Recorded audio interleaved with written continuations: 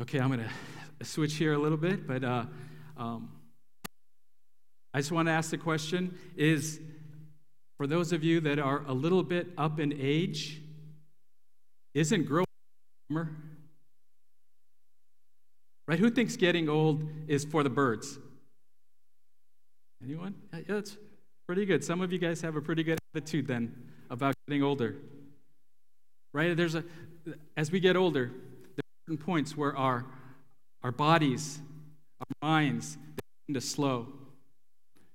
Right? They begin to even break down. And some of us earlier than others.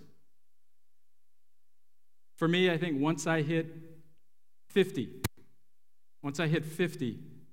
right, it seems like a switch turned. I'm serious, just like a switch. And it turned. And I started to have problems that I never had before. Shoulder pain, right? Back aches, headaches, vision problems, like, I can't read this. I can't see this. I got to take my glasses off, or I put them on, I'm not sure. Right? Things I'd never had before. And I know those of you that are older than me are thinking, right? You're thinking, just wait. Right? Just wait, it gets worse. And it's natural. It's natural for us to feel this way. Nobody escapes aging. Right? Nobody does, but we don't have to like it. Of course, you young people, I look and I see, right? You young people, you don't understand. You don't have any idea what I'm talking about.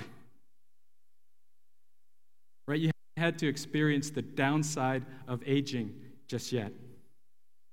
But believe it or not, there was a time when we looked like you. Right? Pretty scary thought, huh?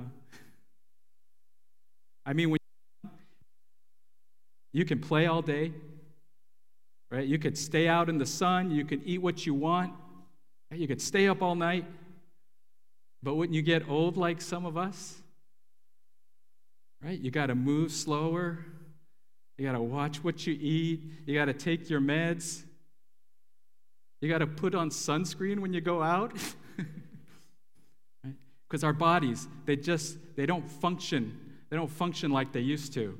We took a vacation a few weeks ago as a family, right? And we go to the water park, or we walk around the sites and things like that. And man, after a few hours, like I'm pooped out. But that's just, right, the cycle. That's just the cycle and the evolution of life as we get older. After you turn 50, right, you got to do other things. Okay, like blood tests, cholesterol checks, and maybe the best one, the colonoscopy. Right? I don't know if this is colonoscopy season, but I know a bunch of people that are going through that, having the procedure done this summer. And contrary to what you may have heard, colonoscopies are not fun. Right? Well, I shouldn't ask who's had colonoscopy. Right? But first you have to get prepared. So you have to fast. Right? Fast, no eating. Then you have to drink a gallon of this right, nasty, awful laxative drink. Right, which flushes out your system. So the whole day before, right, you're just on the potty. The whole day before and the night before. Right? And then there's the actual procedure. Right? All in all, it's a really unpleasant experience.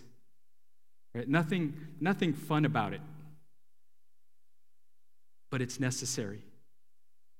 Right? It's something you need to do. Right? And there's a lot of things that are unpleasant that you need to do. I just picked the colonoscopy for fun. Right? There are many unpleasant things in life, but in the end, no pun intended, right? It's something you need to do. It's something that's good for you. Okay, and we learn this in life, older. There are things we don't want to do. There are things that we don't like to do, right, that we know are good for us.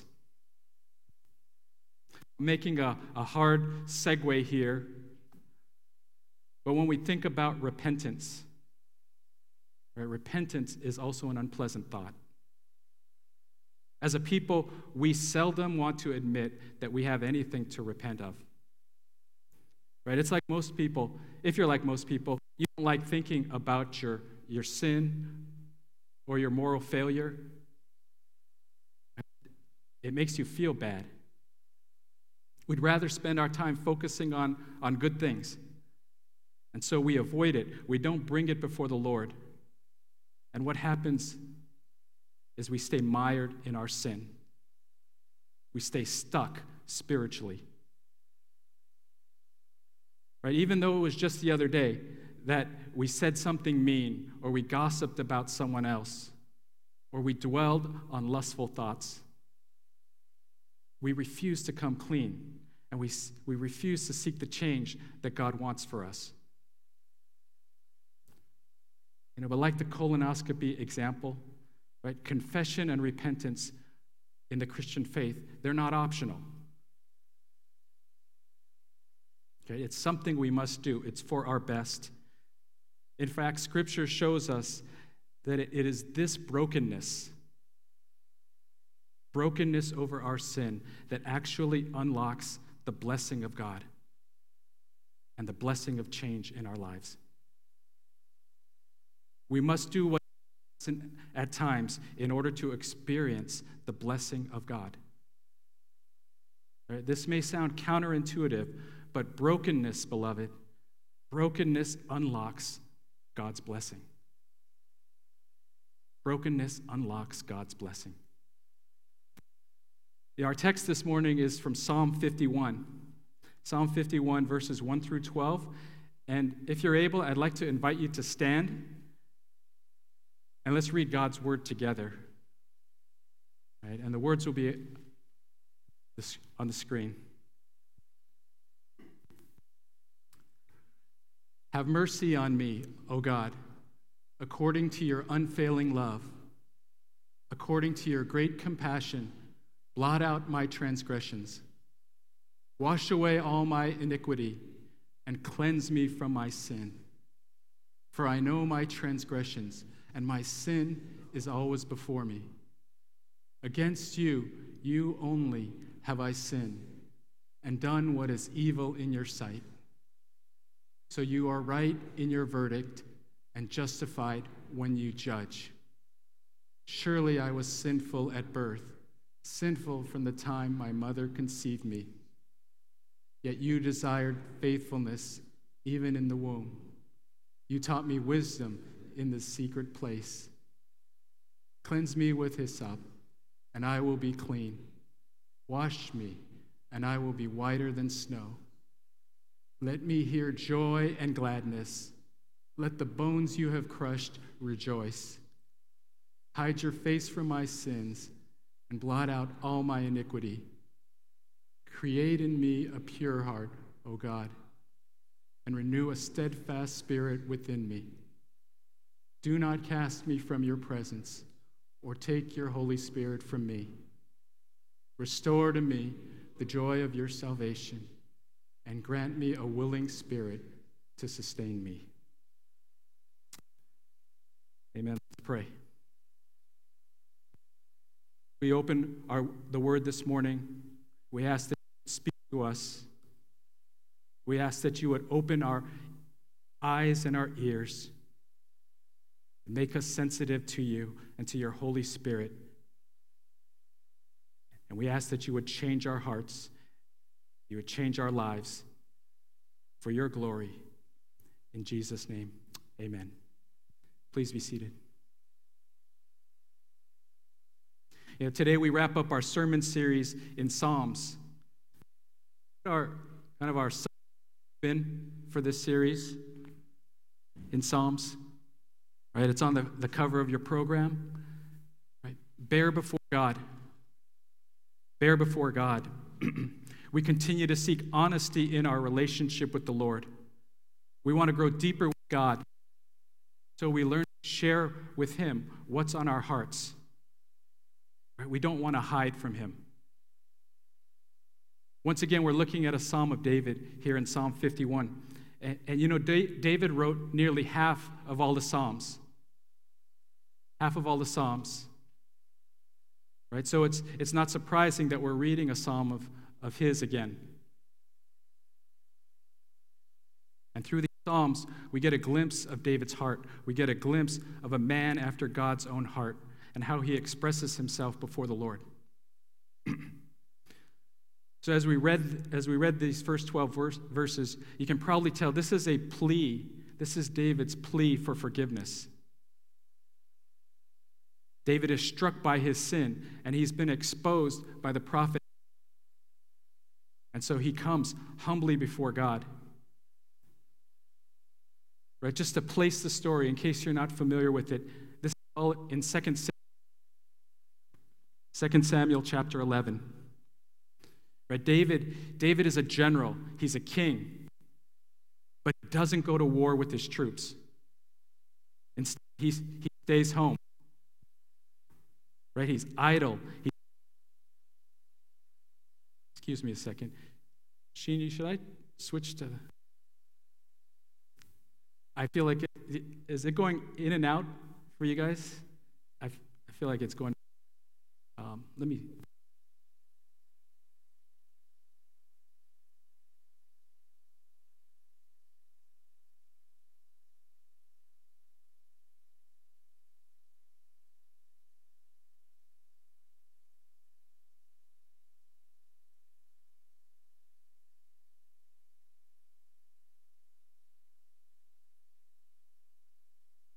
Check. Okay, I'll use this. Right, David. Again, he's stayed home. Right, he's a general. His men are out to battle, and yet he has decided to stay home. One day he sees this beautiful woman, right, Bathsheba. Right, and he desires her. As a king, he summons her. And he sleeps with her. And he ends up getting her pregnant. And some of you, I'm sure, know this story. Right? And then to cover up what he's done, thinking he can hide his sin and avoid accountability, what does David do? He sends Bathsheba's husband, Uriah. He sends him to the front lines, right, as a soldier to be killed in battle. Lust, adultery, unwanted pregnancy, murder, a cover-up by the king at the highest levels. Right? This is modern day stuff. And it shows how sinful man has always been, even a man after God's own heart. David wrote this psalm, like I said, after God sent the prophet Nathan to him. And we see his repentance, the repentance of a man broken and humbled by his sin. You know, for our text today, I want to pose 3 questions to you. 3 questions I think we need to ask ourselves in order to be people of repentance. Now, repentance means to turn away, right? This way towards sin. It's to turn away from sin and move toward God. It's to move towards God, not just in our minds, but in our hearts and in our actions as well. Right? Repentance is not just having feelings of remorse or guilt, right? Just to be very clear. It's a commitment to actual change in your life. Being rehabilitated, if you will. And it's part of the process to becoming more Christ-like. So the first question I'd like to ask as we work through the passage is, how do you view God? How do you view God? Right? Obviously, your view of God determines how you approach him. If God's not important to you, right, then you dismiss him. If you think he doesn't care, then you don't approach him at all. But if you think he cares and can help you, then you get on your knees before him. A.W. Tozer says, what we think about God is the most important thing about us. How we think about God, how we perceive and understand him. Because it affects how we see things, it affects how we see ourselves, and it drives our relationship with him. Right? It's just like our relationship, say, with our parents. You know, when I was a teenager and I scratched up my mom's nice new Buick Regal, trying to drive it between two wooden benches, I went to my dad first. Right? Because in my mind, there was no way my mom was going to forgive me. And it was her car. But of course, she did. Recently. In verse 1, David says, "Have mercy on me, O God." He sees God as merciful, as approachable. In fact, we read that David comes before God on the basis of his, what does it say in verse 1? His unfailing love and his great compassion. This is who God is. Sadly, many people have a distorted view. Have a distorted view of God because maybe they've been mistreated or hurt by their own fathers or their own parents or others. And those are real hurts. They're real wounds. That says more about us, doesn't it? It says more about mankind than it does about God. David sees God as so merciful that he asks him to blot out his transgressions, to wash away his iniquity, and cleanse him from his sin. Right? In each phrase, he actually uses a different Hebrew verb. Right? It sounds like he's repeating himself, but he's not. He says, blot out. Right? Blot out is maha, pronounced maha, which means erase the mark that sin has left on me. Right? Wipe it out, like you do on a dry erase board. Wash away. Wash away is kabas. Kabas, which means launder the stain of sin that runs so deep in me. Right? It gets into the fabric of us.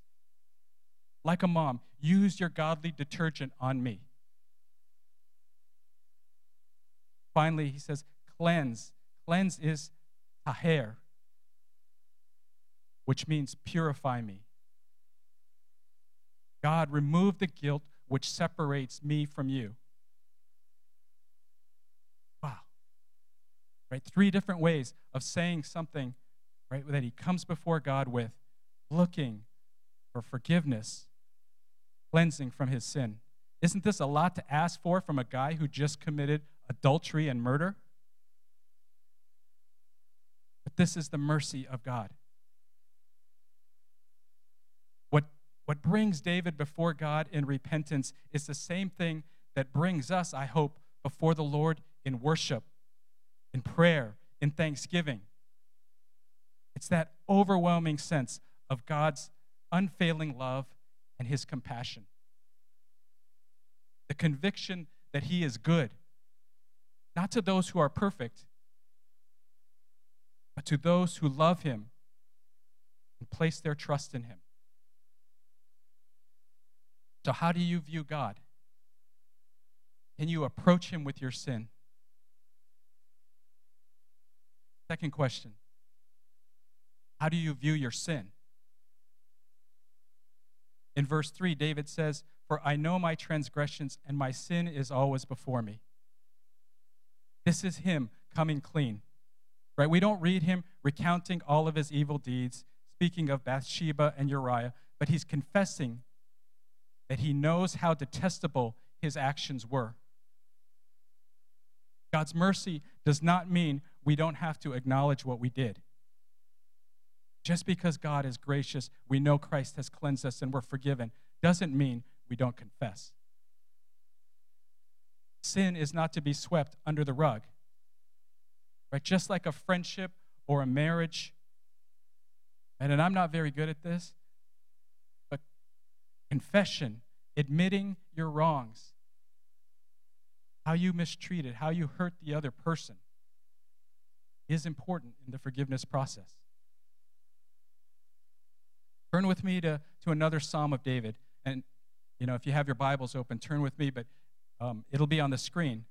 This is Psalm 32, verses 3 and 4. David says, "When I kept silent, my bones wasted away through my groaning all day long. For day and night your hand was heavy on me.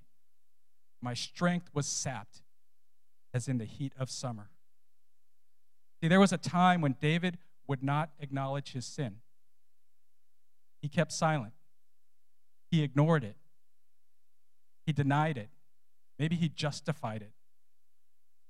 And it says he wasted away. It weighed heavy on him.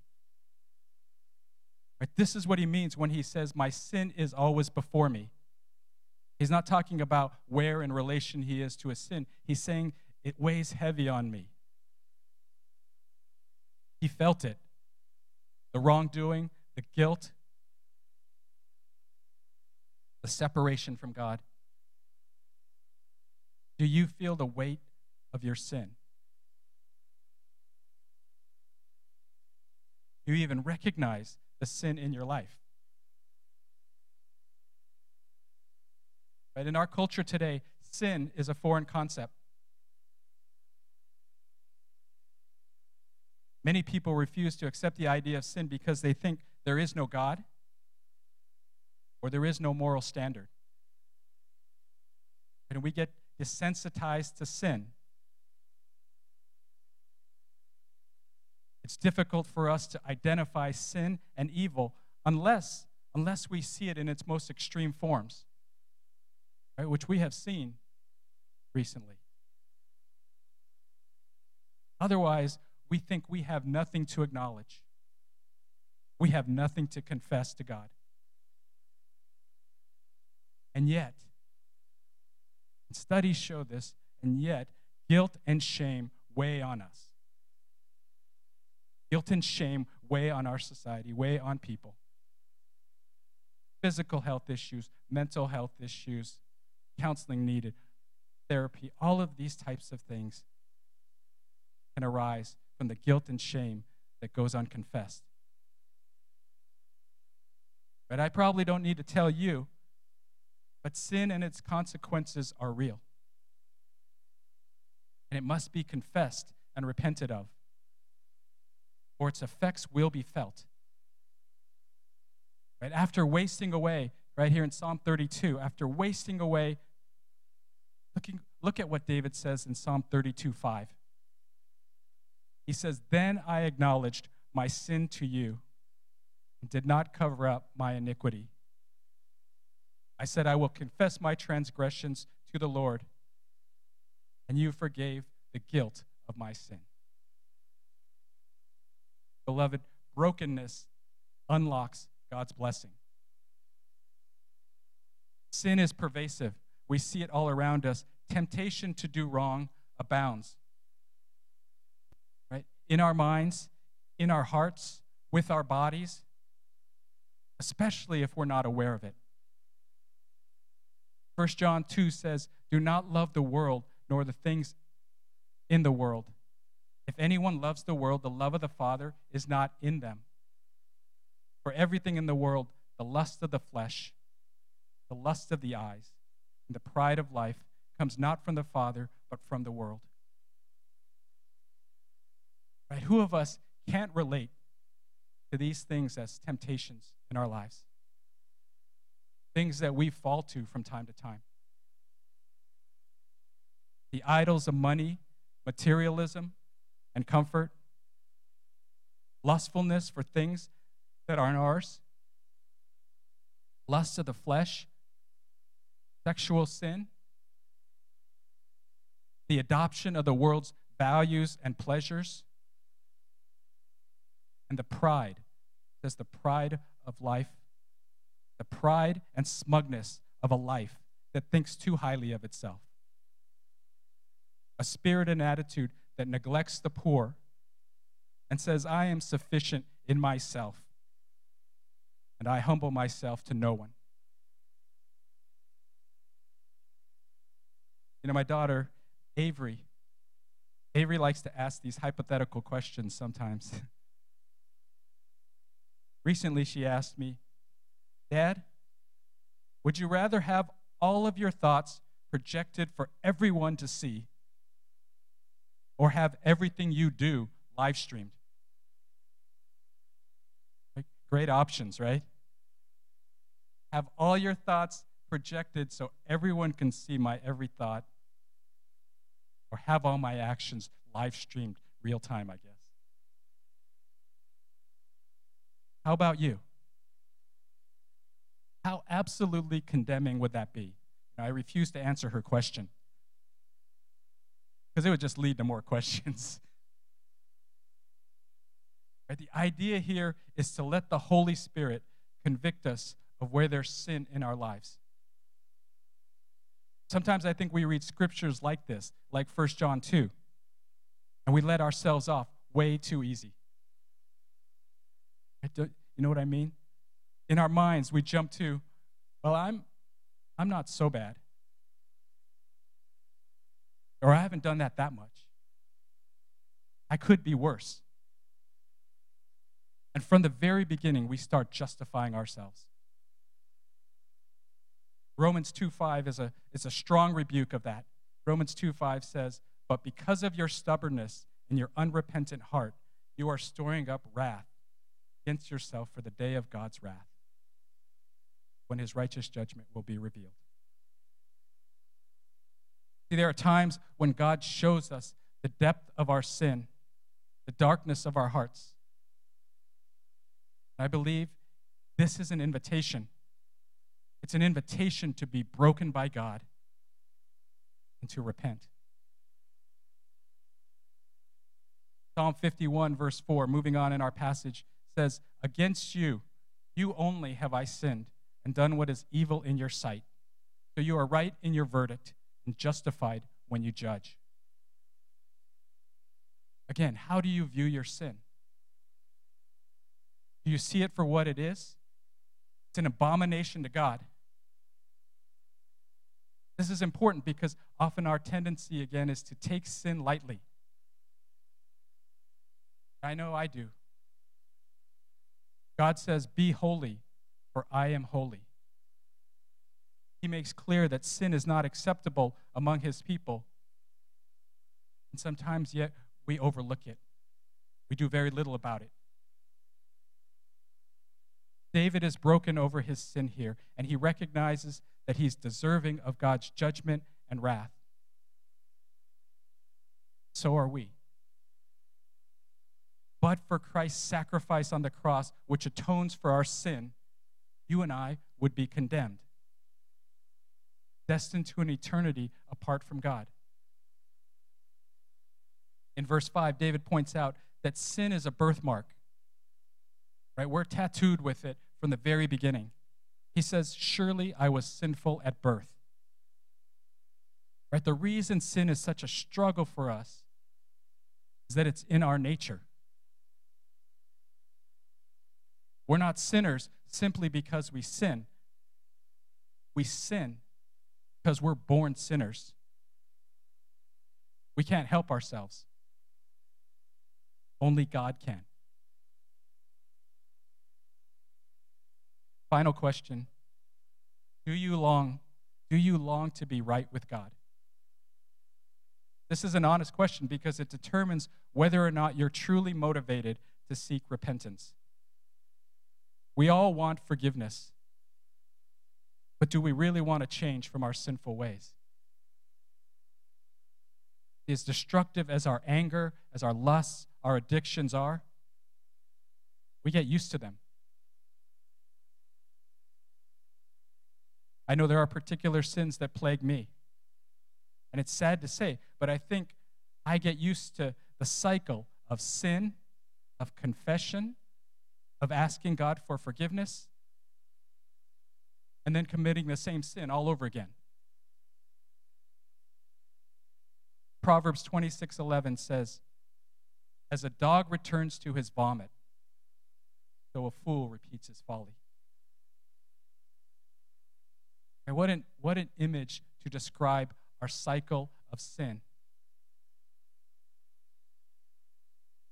David wants to change. He realizes how wretched he is. In verse 7, he asks God to cleanse him again. Then in verse 10, he asks God to create in him a pure heart and renew a steadfast spirit within him. The resolve needed to repent comes from a desire to break the cycle of sin and to walk rightly with the Lord. Recognition of our sin and how much we need Christ is a key driver in our holiness. Do you long to be right with God? You know, in the midst of David's brokenness over his sin, one of his great cries is for God to forgive him and to restore his joy. But you see, sin debilitates the sinner. If you let sin into your life, I promise you, it will weigh you down. It will sap your strength, and it will steal your joy. It's like David said in Psalm 32, before he confessed, he was wasting away. Now, this is a diagnostic check of sorts, but if you have lost your zeal and passion for God, you may need to consider whether there is some sin in your life that you need to repent of. David pleads, he cries out for God to restore him. He says in verse 8, "Let me hear joy and gladness. Let the bones you have crushed rejoice." Then in verse 12, he says, "Restore to me the joy of your salvation." Where does real joy come from? Contrary to what the world thinks or what society will tell you, it's not from wealth, it's not from riches, it's not from freedom to do what you want. Right? We see many people that have those things that live lives of desperation. Joy comes from being in right relationship with our Maker. It comes from being in God's loving and gracious presence.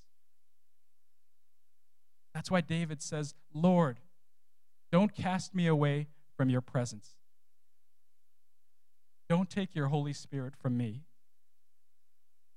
But you can see him on his knees. "Restore to me the joy of your salvation." The amazing thing, folks, is that after all of our sin, God wants to redeem us. God wants to give us that joy. That's the kind of God he is. But he does it by breaking us of our sin and bringing us to repentance. Psalm 51:17 says, "A broken and contrite heart you, God, will not despise." God will not turn you away when you confess your sin, when you turn to him, when you repent. In fact, God will receive you with open arms. Beloved, make confession and repentance part of your life. Come clean to him. Work to remove the sin that weighs you down and separates you from God.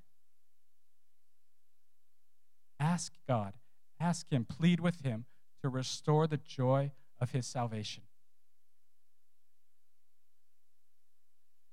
Brokenness unlocks God's blessing. At Calvary, Jesus was physically broken over our sin. He was beaten and crushed for our iniquities. The issue of sin is so important to God that he would not spare his only son. Jesus went willingly to the cross because he knew atonement for our sins was necessary. But if we give ourselves to him, if we repent of our sins, if we turn from our sin and turn towards God, he will grant us salvation. He will grant us eternal life. Not a cheap, passing joy that comes from doing whatever we want, but a joy rich in mercy, rich in love, rich in grace that comes from being made right with God. The process of confession and repentance is not pleasant. There's a real turning that needs to take place. But that brokenness we feel, that David felt, is the first step in restoring God's joy and blessing. Let's pray.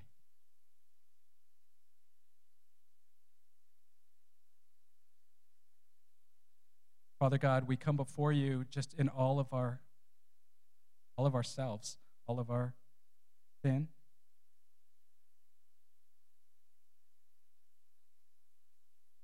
All of our wretchedness, all of our brokenness. Lord, we just come before you because we trust in your mercy. We know that you are a merciful God. We know that you are a loving God. We know that you are a God, Lord, who receives those who come back, like the father of the prodigal son. We know that you will receive us, and we are so thankful to you, Lord. Restore to us, Lord, the joy of your salvation, and renew a right spirit within us. We pray all of these things in Jesus' name. Amen.